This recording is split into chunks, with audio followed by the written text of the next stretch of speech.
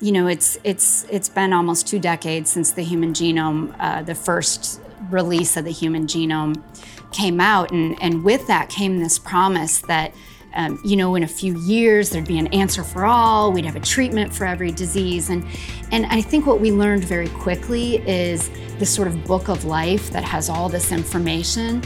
We don't understand the information in it.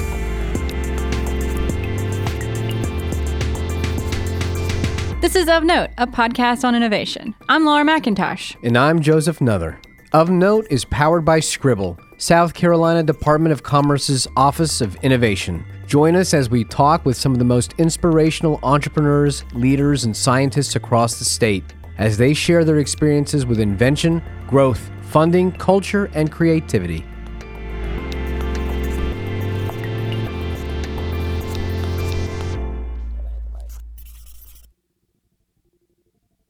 Between the time we spent interviewing Heather Flanagan-Steet and the time we recorded this podcast episode, a significant breakthrough happened in the world of genetics. Intellia Therapeutics, a biotech company developing biopharmaceuticals using a CRISPR gene editing system, released the first clinical data in history supporting the precision editing of a disease-causing gene within the body.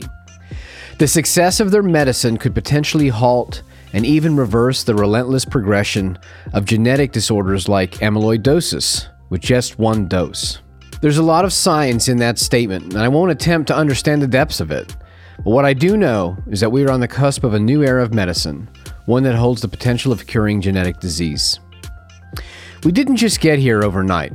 It's taken decades of relentless work to lay the foundation for the opportunities being explored today. It started with the Human Genome Project, a 13-year-long, publicly funded project initiated in the 1990s with the objective of determining the DNA sequence of the entire human genome within 15 years. Planning started after the idea was picked up in 1984 by the U.S. government. The project formally launched in 1990, and it was declared complete on April 14, 2003. But just because you have a map doesn't mean you understand what you can do with it or where you can go.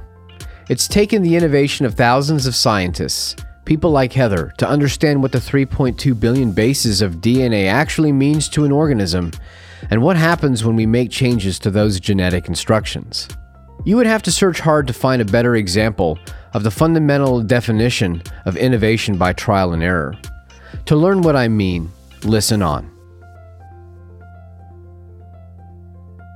So I'm Heather Flanagan-Steet. I'm the Director of Functional Studies here at the Greenwood Genetics Center. The Greenwood Genetics Center is first and foremost a pediatric clinic. We're a not-for-profit, and we see children with rare genetic diseases, primarily from the state of South Carolina, but we do offer our services to children from around the world. The Greenwood Genetics Center is really unlike any other institution, particularly any other medical institution, in that we're really comprised of 4 distinct divisions that work very closely together. So we have a clinical division where obviously geneticists and clinicians see patients. We have a diagnostic division where we have world-class laboratories that are able to perform genetic testing for our patients. And then what most institutions wouldn't have is we have a research division where we can take those analyses one step further and provide answers to our patients.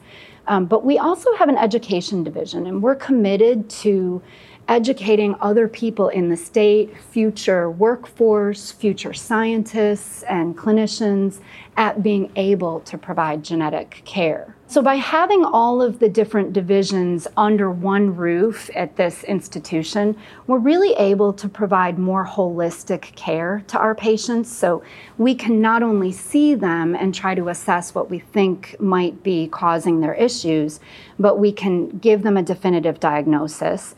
And in cases where we can't give them a definitive answer from the information we have, we can in-house perform research to try to take those steps to give them an answer.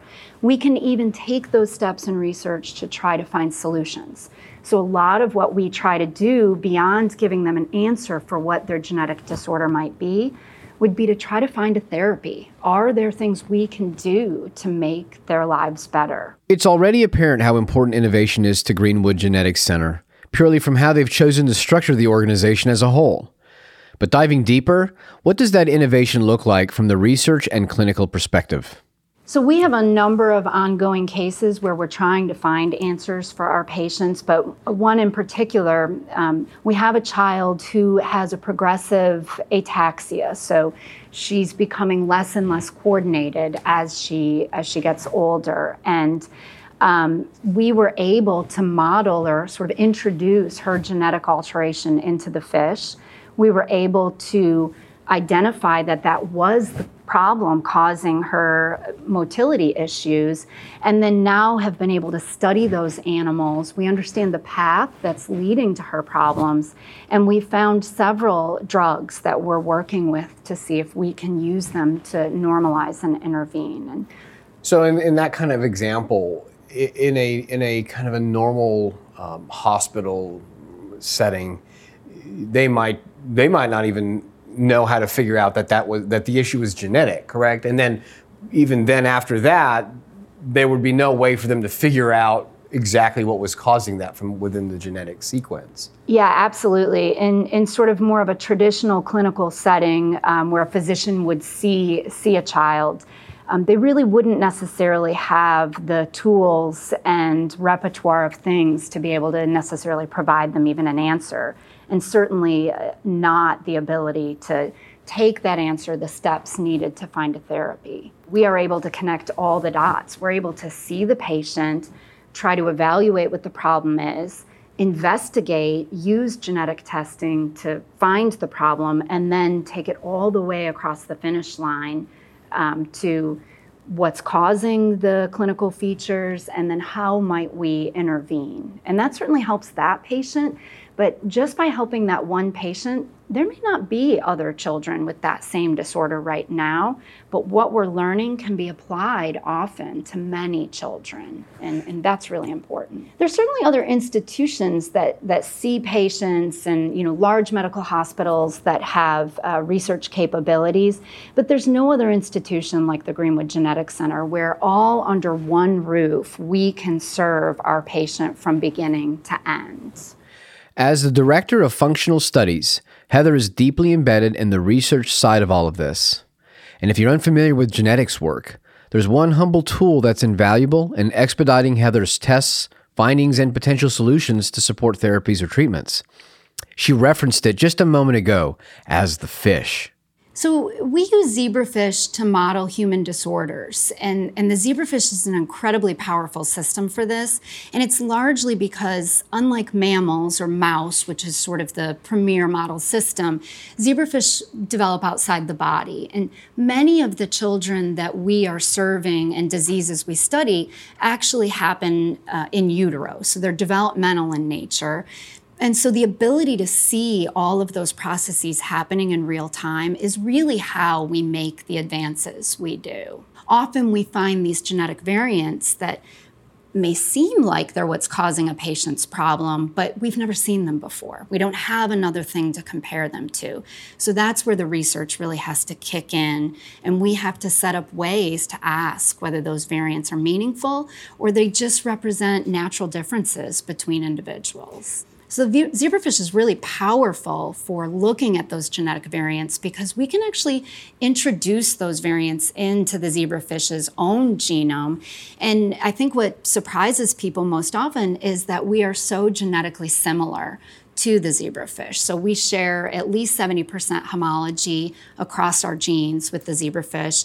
And the mechanisms they use for tissue development are very similar to the ones we do. So they really provide a great model for us to look at genetic variation and what do those variants do as a tissue is developing. So we can, in real time, truly model where the zebrafish provides an example of, or a proxy of what would happen in the human being in real time.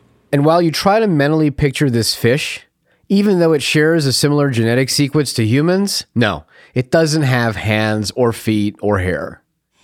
I think it's surprising to most people that the zebrafish is such a good model for human disorders. And that stems from a couple of things. One, they're millimeters in size when they're first born. They grow to be a couple of inches, but they start out very, very small. They don't have lungs, they have fins, they don't have legs, they swim, they don't walk. So physiologically, they just look so different than we do. But developmentally and genetically, they have cartilage, they have hearts, they have bones, they have spines and central nervous systems, and all of those mechanisms that humans utilize to develop are extraordinarily similar to what the zebrafish uses. We spend a lot of time just watching things happen. So the very first disease we modeled in the animal was mucolipidosis 2. And there was this long-standing thought that storage of materials in the cell was causing these problems. But when we started looking at these animals in a dish, we never found signs of storage. And in fact, we saw all these other things happening. And one of the first things we could see is these animals had this incredible accumulation of fluid around their hearts. And until you can kind of watch that happen, you can really get misguided as to what the problems are. Same way we were able to stain these animals and look very closely at their cartilage. And we can see, you don't have to be a cartilage expert, you can see that the size and the shape of those bones are different.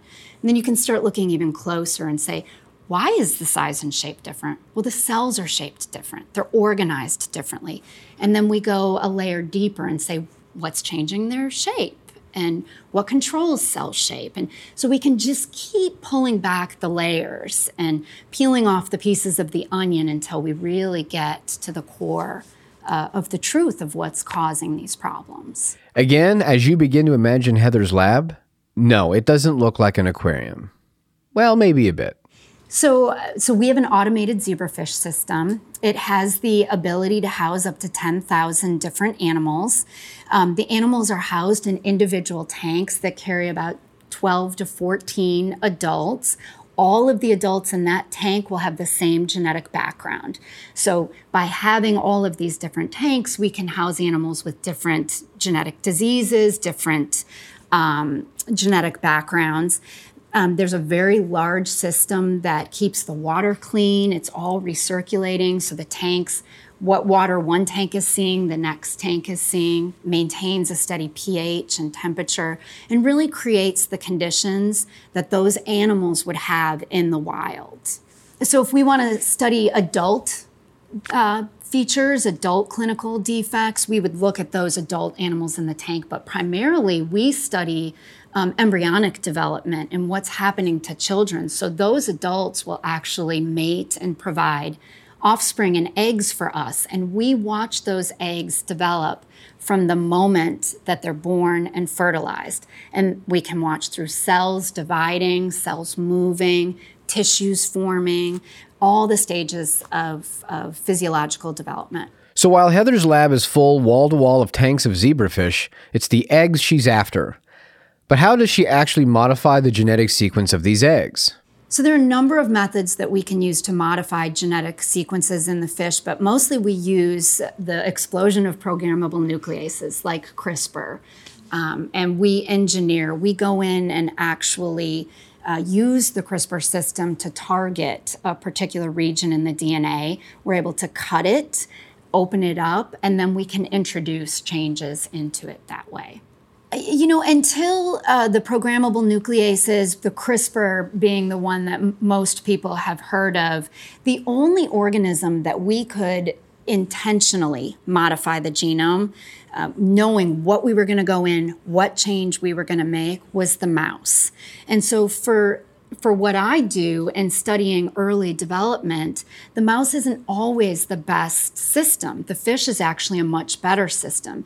So the advent of CRISPR has really allowed us in the fish to do the same thing and much more easily than it was done prior to CRISPR. I've heard of the CRISPR craze, but I really only had one question. What does this process even look like? So you introduce the CRISPR elements into the developing animal. And we do that through what's called microinjection. So we have a very thin glass needle that will introduce the RNAs carrying the CRISPR tools. We inject those into the embryo at the 1-cell stage. So you're literally putting it into the embryo that's going to travel to the nucleus and do its job. It's going to exert that effect of cutting the genome and then allowing you to change. Yeah, so we go through all of these spaces and they have this sort of quiet solitude to them. And then we're taken down finally into what it seems like is the basement. And they're in this lab, walk down this hallway. It's very nondescript. And you get in this lab, you open the door, and lo and behold, what do you have in front of you? Floor to ceiling, row upon row of fish tanks. And these fish tanks have zebrafish in them. And they've got markers. Each one's sort of serialized, got individual markers in them. And you start to realize, okay, there's something profound happening here.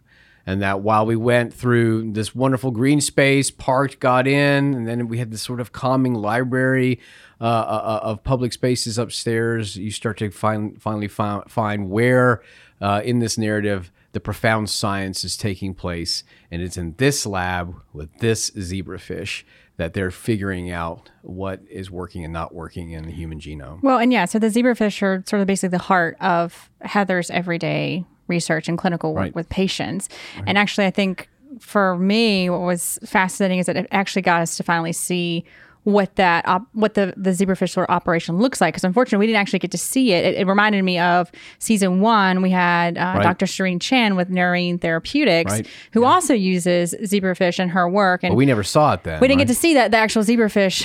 And so actually, they've been using Shireen's business and research out of MUSC have been using the zebrafish for some modeling with mitochondrial diseases, specifically related to epilepsy.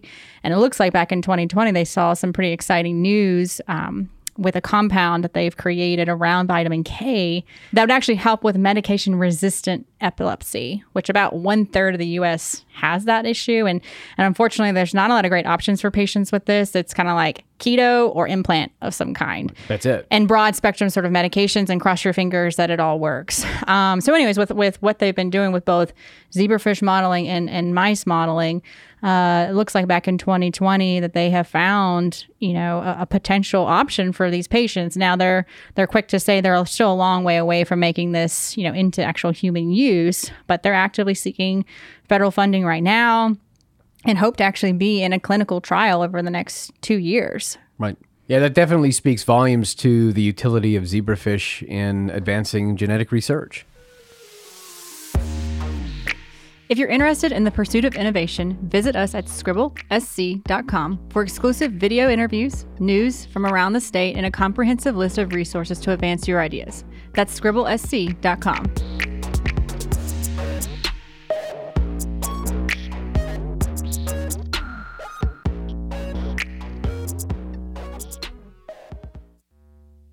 Beyond her job, we wanted to dive into Heather's field and what it means to be a scientist, and perhaps how the lessons she's learned can be leveraged by anyone in any field. Innovation is something we do every single day. So it's not about the sort of the big breakthrough, the big, there's a new tool. Certainly new tools, new technologies, new instrumentation, they're essential to what we do. They transform the questions we can ask. But for me, innovation is those little steps we take every day. A big breakthrough, a new insight, a solution for a patient, it doesn't come as one giant light bulb in one day. It's every day asking one little question and then using that answer. What's the next question? Answering the next question. And it's when you get all those very small answers and you draw the connections that the answer comes, the solution comes. And for me, that's really what I think about with innovation, is just that daily small step till you have the story, the answer. In any scientific pursuit, when you're trying to answer a question, it is very habitual. It is very sort of systematic. You have to be incredibly focused on details, keep everything the same each time. But I think within that, you have to be careful to not get bogged down by dogma. You can't be locked into what you think this should look like or the way you think this works. The bottom line is scientists are truth seekers, and your job is to find the truth, not the truth you want it to be or what you thought the model was, the truth that is. So the danger is getting too caught up in what you think that answer looks like. And so while we have to be very systematic, very detail-oriented, we have to be incredibly open-minded. So I have to come in every day being ready to be absolutely flabbergasted by the piece of data that gets put in front of me. I've said on many occasions, that is not at all what I thought you were going to show me. Please go back and do it again and convince me that that's what it is. In that way, you have to stay very loose-minded and able to receive something different, and then spend a lot of time thinking about, what does that mean? And what is that next question then? Do you feel like a scientist is predisposed to that, or have you had to work at maintaining that open mind? I think human beings are predisposed to wanting the answer to be what we've decided it is. So I think one of the things when you are being trained as a scientist that you are continually reminded of is it's not up to you what the answer is. It is what it is. And your job is to truly find the truth. And there is some discipline to that, to reminding yourself that I have to be incredibly open-minded. What do successes and failures look like for you? In terms of failure, I really resist the concept that anything is a failure. I think anytime you are brave enough to try something or brave enough to ask a question, you have to be ready for the answer that you thought. It's something else. You're going to be wrong in science the vast majority of the time, but that's not really the point. The point isn't about whether you got it right or your answer was wrong. It's about what the answer is and then providing the next question. So I don't really see anything as a failure. I just see it as a series of things that didn't work. But without those, I don't know what the next right question to ask is. So it's all about finding the path. While I applaud Heather's mindset around success, failure, and the scientific pursuit, she mentioned being a good scientist is something that's learned. Being a good scientist is an acquired skill, right? When you're young, you have the curiosity, you have the energy, you have the desire to answer the questions. You don't necessarily have the mental discipline nor the technical skills yet. So part of the process is not just acquiring the technical skills. That's actually the easy part. The more difficult part is the mental discipline and the acceptance that in your pursuit, many times you're going to get it wrong, and sort of reevaluating that information and then going back after it. And so that takes mental discipline. And I had a fantastic postdoctoral mentor that would say, I don't care what the answer is, just find it. It's okay. I'm okay being wrong. I'm very comfortable with that. And that is something that also takes the time and the confidence in. It's not saying you're a bad scientist or you're not good at your job. You just haven't quite gotten there yet. You haven't peeled back enough of the layers. I think one thing that I do is I remember that I had a professor once in grad school. You would put your data up and you'd start to make all of these, well, and I think it means this, and then that could mean that. And he said, no, every experiment only tells you one teeny little thing, and you can't say anything, but that was up, that was down. That's all you can say. And then you use that to design the next one. And so I think that's one of the lessons that I would impart is don't try to make more information out of that one experiment than it's really telling you.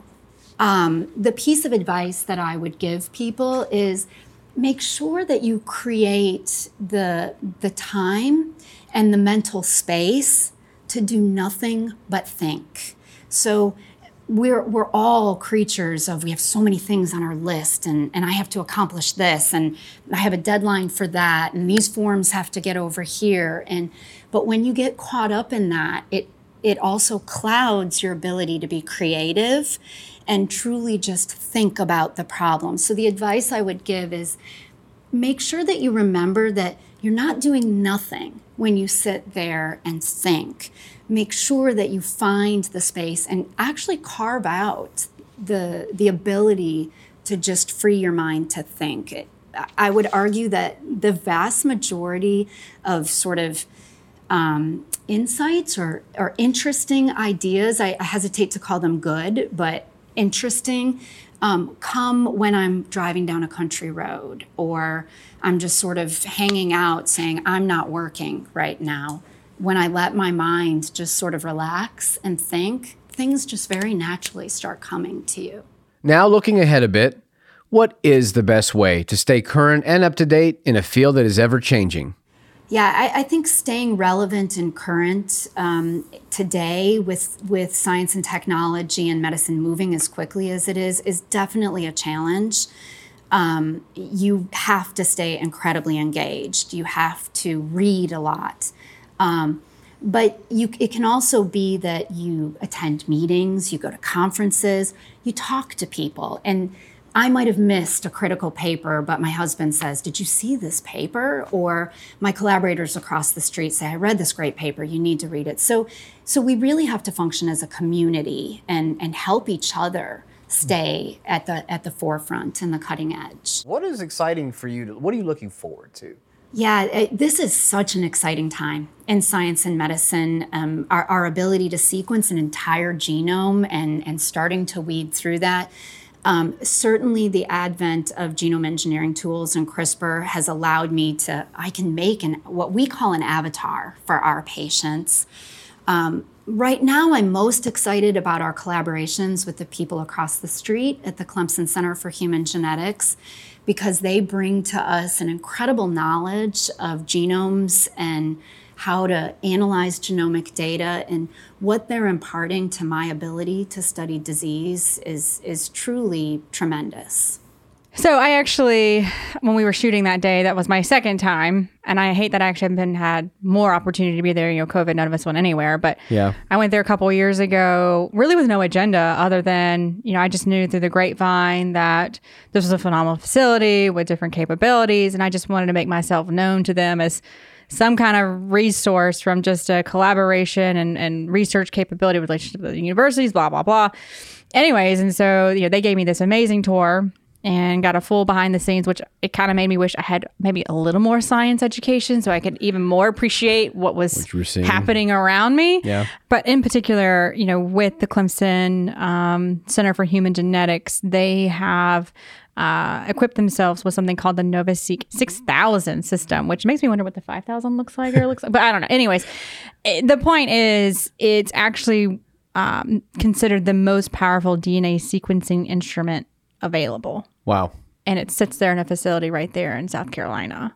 Do you know what it looks like? It just makes me want to know what this thing looks like. It's going to look like a microwave or something like that. So I could actually show you a picture of it. It doesn't look that fascinating. It's kind of like a big square gray box. That's what I was afraid of. So that's why I wish I had more of appreciation for it. It's a big square box with a screen. The future of humanity in a box. But in this big square gray box with a screen, it's actually really cool what it's able to do. I mean, I guess it's, it allows for high throughput and flexibility to run a variety of projects with much better speed and efficiency than anything else that's out there. I mean, currently the Greenwood Center utilizes it for next generation sequencing technology for the whole exome sequencing to guide clinical care. In addition, with the capacity to manage even larger amounts of data, the GGC, which is the Greenwood Center, plans to expand to whole genome sequencing within the year. Yeah, I mean, it's just crazy because what you're basically saying is if you go there as a family and you're trying to investigate what you might be able to do I mean, they're literally running experiments that are for the individual, right on campus, without having to go anywhere to do it. A family with a child that's looking for answers, they can at least have some reassurance that they're coming to a place not only from a staffing perspective, do you have world-class researchers, but their facility itself is best equipped to try and find that answer regarding their child. Right. But what I found also interesting was that there was a lot of reference in the building to this self family, self foundation, and I'm like, what's this? So I started looking into it, and I found that that's a family that made their money back in the old cotton and textile days. And the irony just struck me that it's okay. This is money that has gone into this community, into this facility, that I think at one point was probably state of the art at the time, right? Economically, not anymore. And all of a sudden that money's gone into reinvesting into what is now state of the art from the future of humanity standpoint with genetics. And so I thought that's just what an interesting narrative behind the Greenwood Center. Absolutely, this groundbreaking genetics center. Perhaps the only piece of Heather's story that we haven't touched on yet is that she works with her husband at the GGC, which, as you might imagine, demands strong collaboration, communication, and partnership, and patience. My husband and I are both scientists, and we're trained in different disciplines. I'm a developmental biologist, he's a biochemist, and we were married when we were in grad school, but after probably 6 years or something of being married, we'd never actually spent time talking about what we do and what we're interested in. You're a biochemist, I'm a developmental biologist. We go to the lab, we do our thing. So as we were finishing our postdoctoral training in St. Louis, we took a vacation to the Northeast, and we were on the drive and just started talking about what we thought our next steps were. Were we each going to get our own lab? Were we going to be teachers? What we were going to do? And we started talking about what we do. And I realized, I knew he studied rare diseases and cell models, but we started talking about how there were no good animal models for these diseases. And I was like, I'm a developmental biologist that uses the zebrafish system. This is crazy. And we literally did have a light bulb moment that we were like, oh my gosh, we need to work together. We need to take those disorders, what you know about them, put them in the fish. And so it's a great example of take the time to talk to people. Take the time to share who you are and what you do. And it's remarkable how many times when you do that, some whole new avenue opens up for you just because you created the space to not be just doing the work, but sharing it, talking about it. So how long have you been working together now? So Rich and I have been working together for probably about 16 years. So shortly after we had that conversation, we went back and we pitched our idea to his advisor, and he said, all right, I'm gonna give you guys a year to see if you can get this off the ground. And then it worked really well. And so we started our lab in Georgia together. And so it's been about 16 years. And so with 16 years of success, what's the advice that you would give to that if someone is looking to, start a business, collaborate with their partner? Right. I think working together with your spouse or another family member, certainly it has complications, but no one else is more invested in the success of that business or that endeavor than the two of you are. And so it works really well. It works really well for us because we have slightly different expertise and we really respect the other's knowledge and let them bring that knowledge to the table. We also try to do something, and I encourage this in the lab in general, we kind of check our feelings at the door.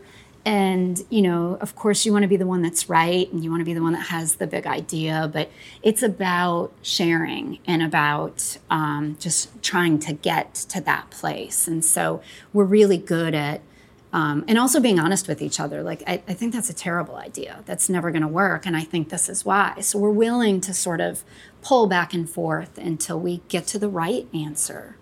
What about work-life balance? Do you find you have to integrate what you do because you're both so passionate about it, or do you sort of leave work at work? I think when you're married to your business partner, work-life balance is a little bit difficult. The sort of lines between personal and professional are blurred, right?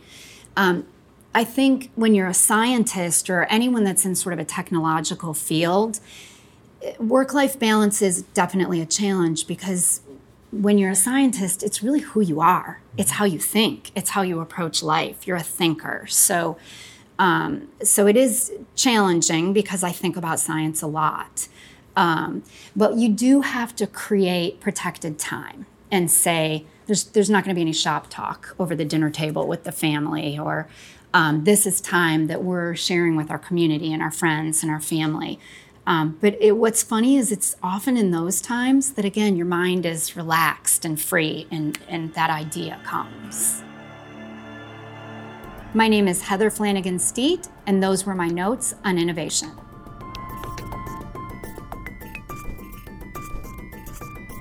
Thanks for joining us today. If you enjoyed the episode, please rate and review. Join us on LinkedIn or Facebook at Scribble Innovation. And don't forget, sign up for our newsletters. Special thanks to my co-host Laura McIntosh, the Managing Director of the South Carolina Department of Commerce's Office of Innovation. I'm Joseph Nuther, co-founder of Design Sensory and PopFizz. Additional thanks to our team, producer and editor Hunter Foster, sound engineers Mike Deering and Samuel Thomas, original music by Matt Honkinen, with additional support from Tia Nelson, Sarah Plemons, Ronnie Wilson, Robin Hendricks, and Lexi Williams.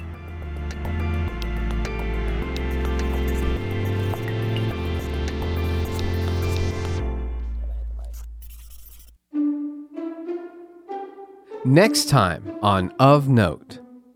People oftentimes ask me, okay, I have a business and I want to raise money. What should I do next?